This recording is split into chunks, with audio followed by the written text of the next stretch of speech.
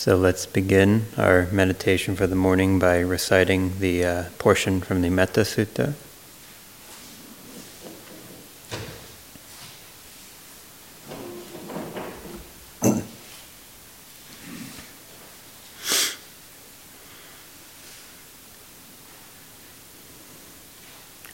May all beings be happy and secure. May all beings have happy minds. Whatever living beings there may be, without exception, weak or strong, long, large, medium, short, subtle or gross, visible or invisible, living near or far, born or coming to birth, may all beings have happy minds. Let no one deceive another, nor despise anyone anywhere.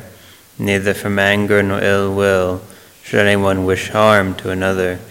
As a mother would risk her own life to protect her only child, even so towards all living beings, one should cultivate a boundless heart.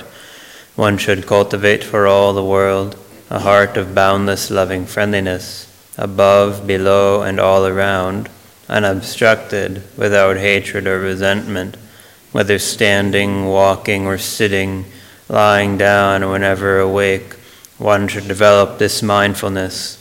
This is called divinely dwelling here, not falling into erroneous views, but virtuous and endowed with vision, removing desire for sensual pleasures. One comes never again to birth in the womb.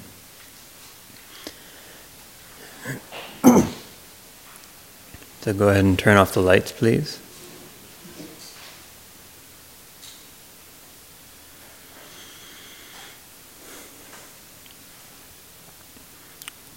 So remember that it's important to keep these words in the back of our mind as we practice metta. These are the Buddha's direct instructions for cultivating these kinds of states. And we also need to keep in the back of our minds the reasons why we practice and develop metta, the reasons to avoid anger, the reasons to replace anger with compassion and goodwill, as we've been speaking about for the entire duration of this retreat. For this guided meditation, we're going to do something a little bit different. Look at an aspect of metta that we haven't touched much upon, but that is still, nevertheless, very important. So, to begin, since you're all now experienced meditators of metta practice, I want you to just cultivate metta in the way that you've found most productive during this retreat. Whatever instructions, whatever words, whatever has worked best for you. Develop that in such a way that you cultivate the thought and intention of goodwill for all beings. Whether you want to start with yourself, start with a friend, or visualize something, doesn't matter. Whatever has worked best for you in your own experimentations. Go ahead and get started doing that, and we'll move forward from there. So you can repeat to yourself if you wish. May all beings be well, contented, and peaceful. May all beings be well, contented, and peaceful. Let those intentions of metta arise in the mind and fill the mind. Keep those intentions strong. Keep pressing them in that kind of way towards all beings.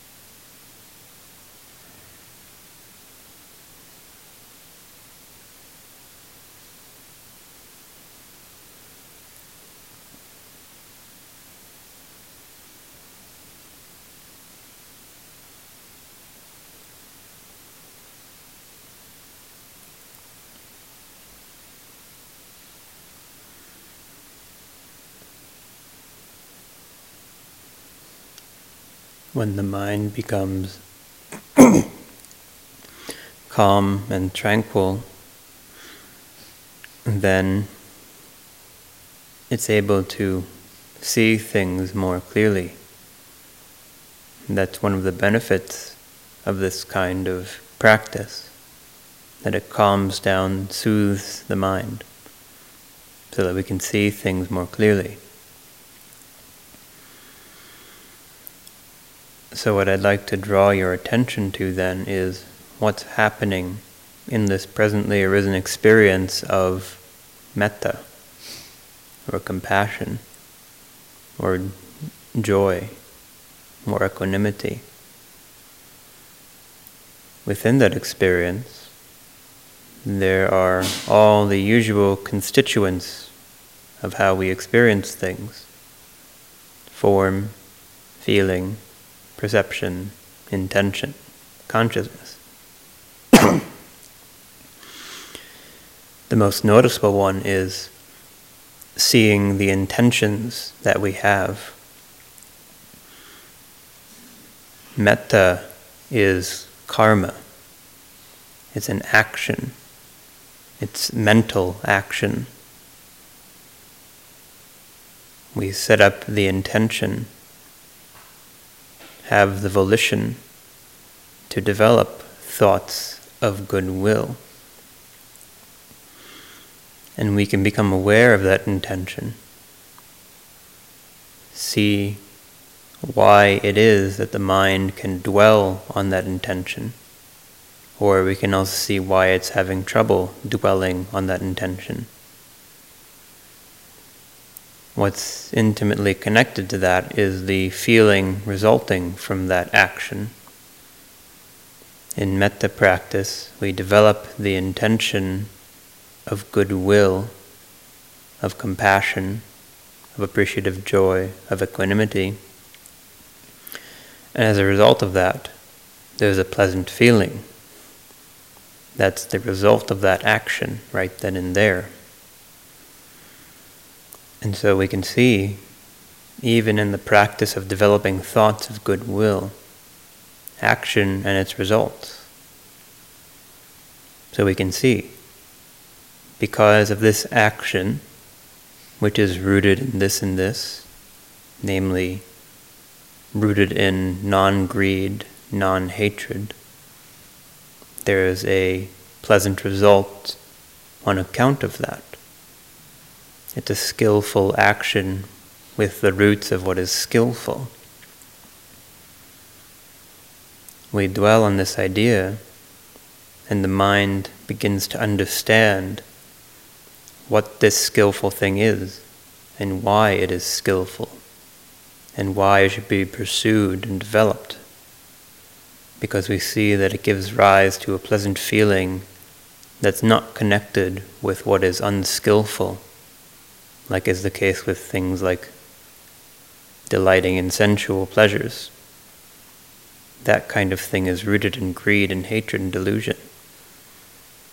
Whereas the pleasure born of metta is not rooted in those unskillful things.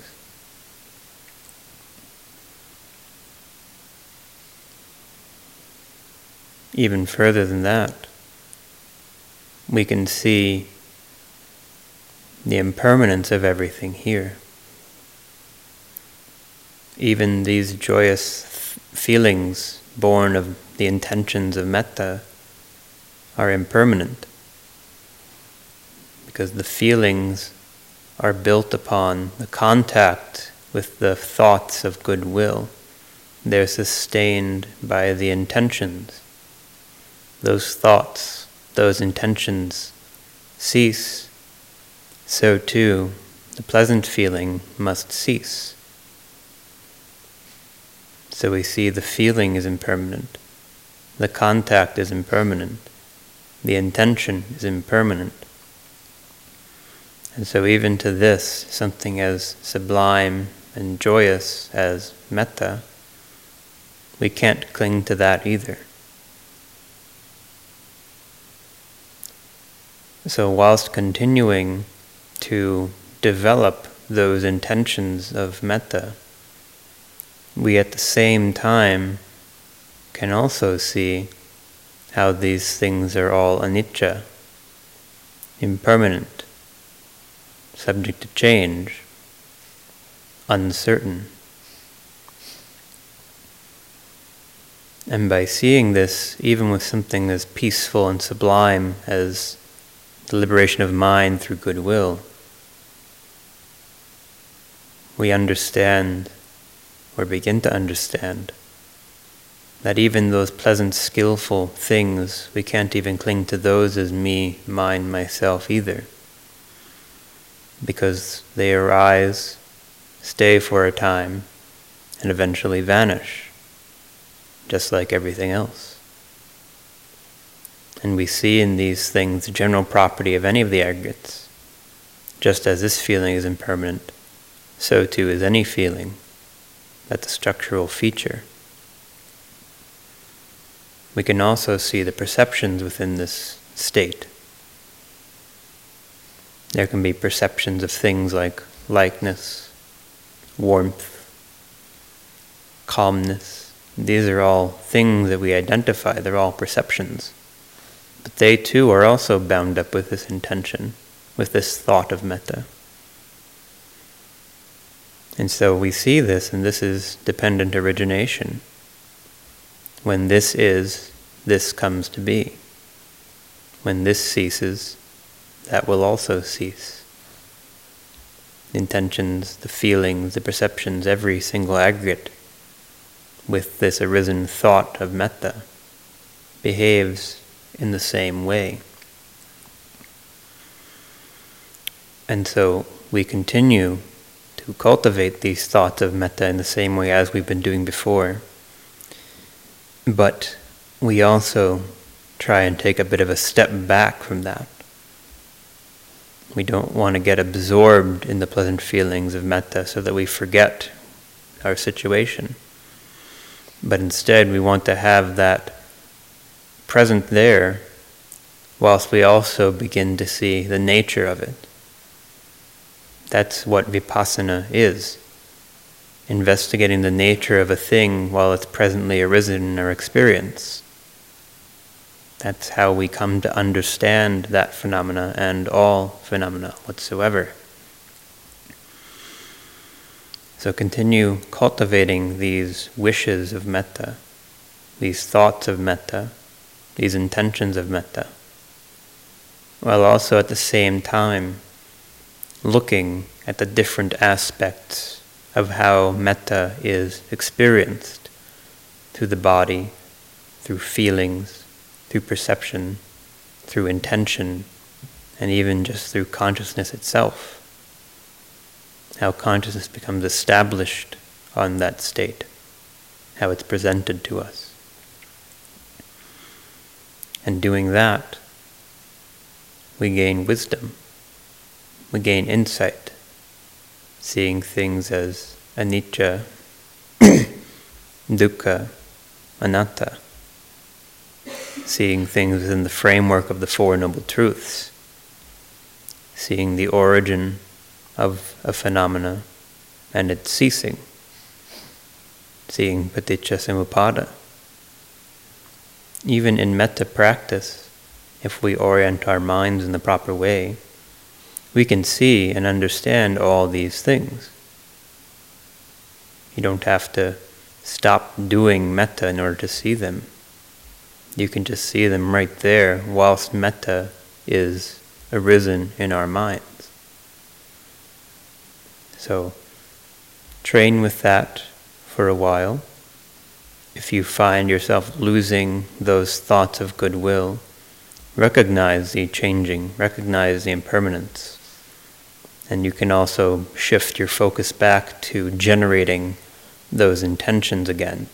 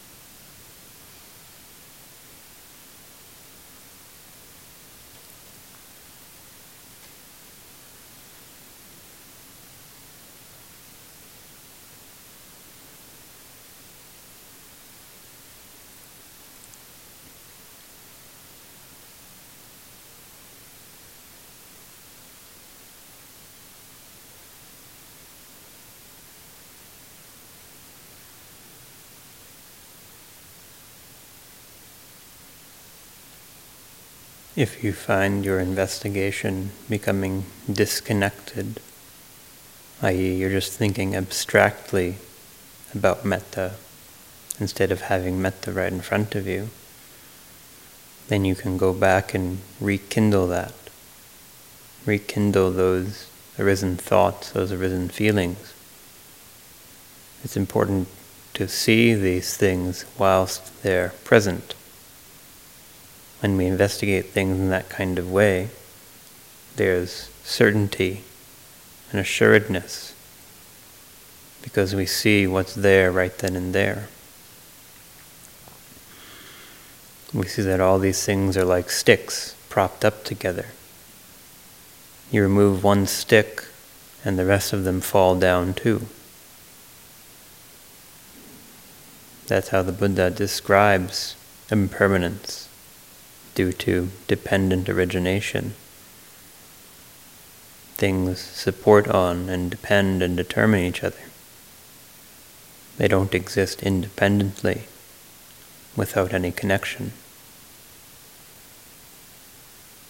Because of that, we're not the masters of these things. These intentions require effort in order to cultivate. They don't just magically and simply appear because we wish them to. We have to develop the mind in that direction. Likewise with the feelings. The feelings arise because of other things. We don't have that full mastery to just make them appear whenever we want to. There's barriers. There's resistance. And even just seeing that can bring us to understand that we're not the masters of these things. They arise when the requisite conditions are met. Not because of the will of ourselves or our being, or anything like that.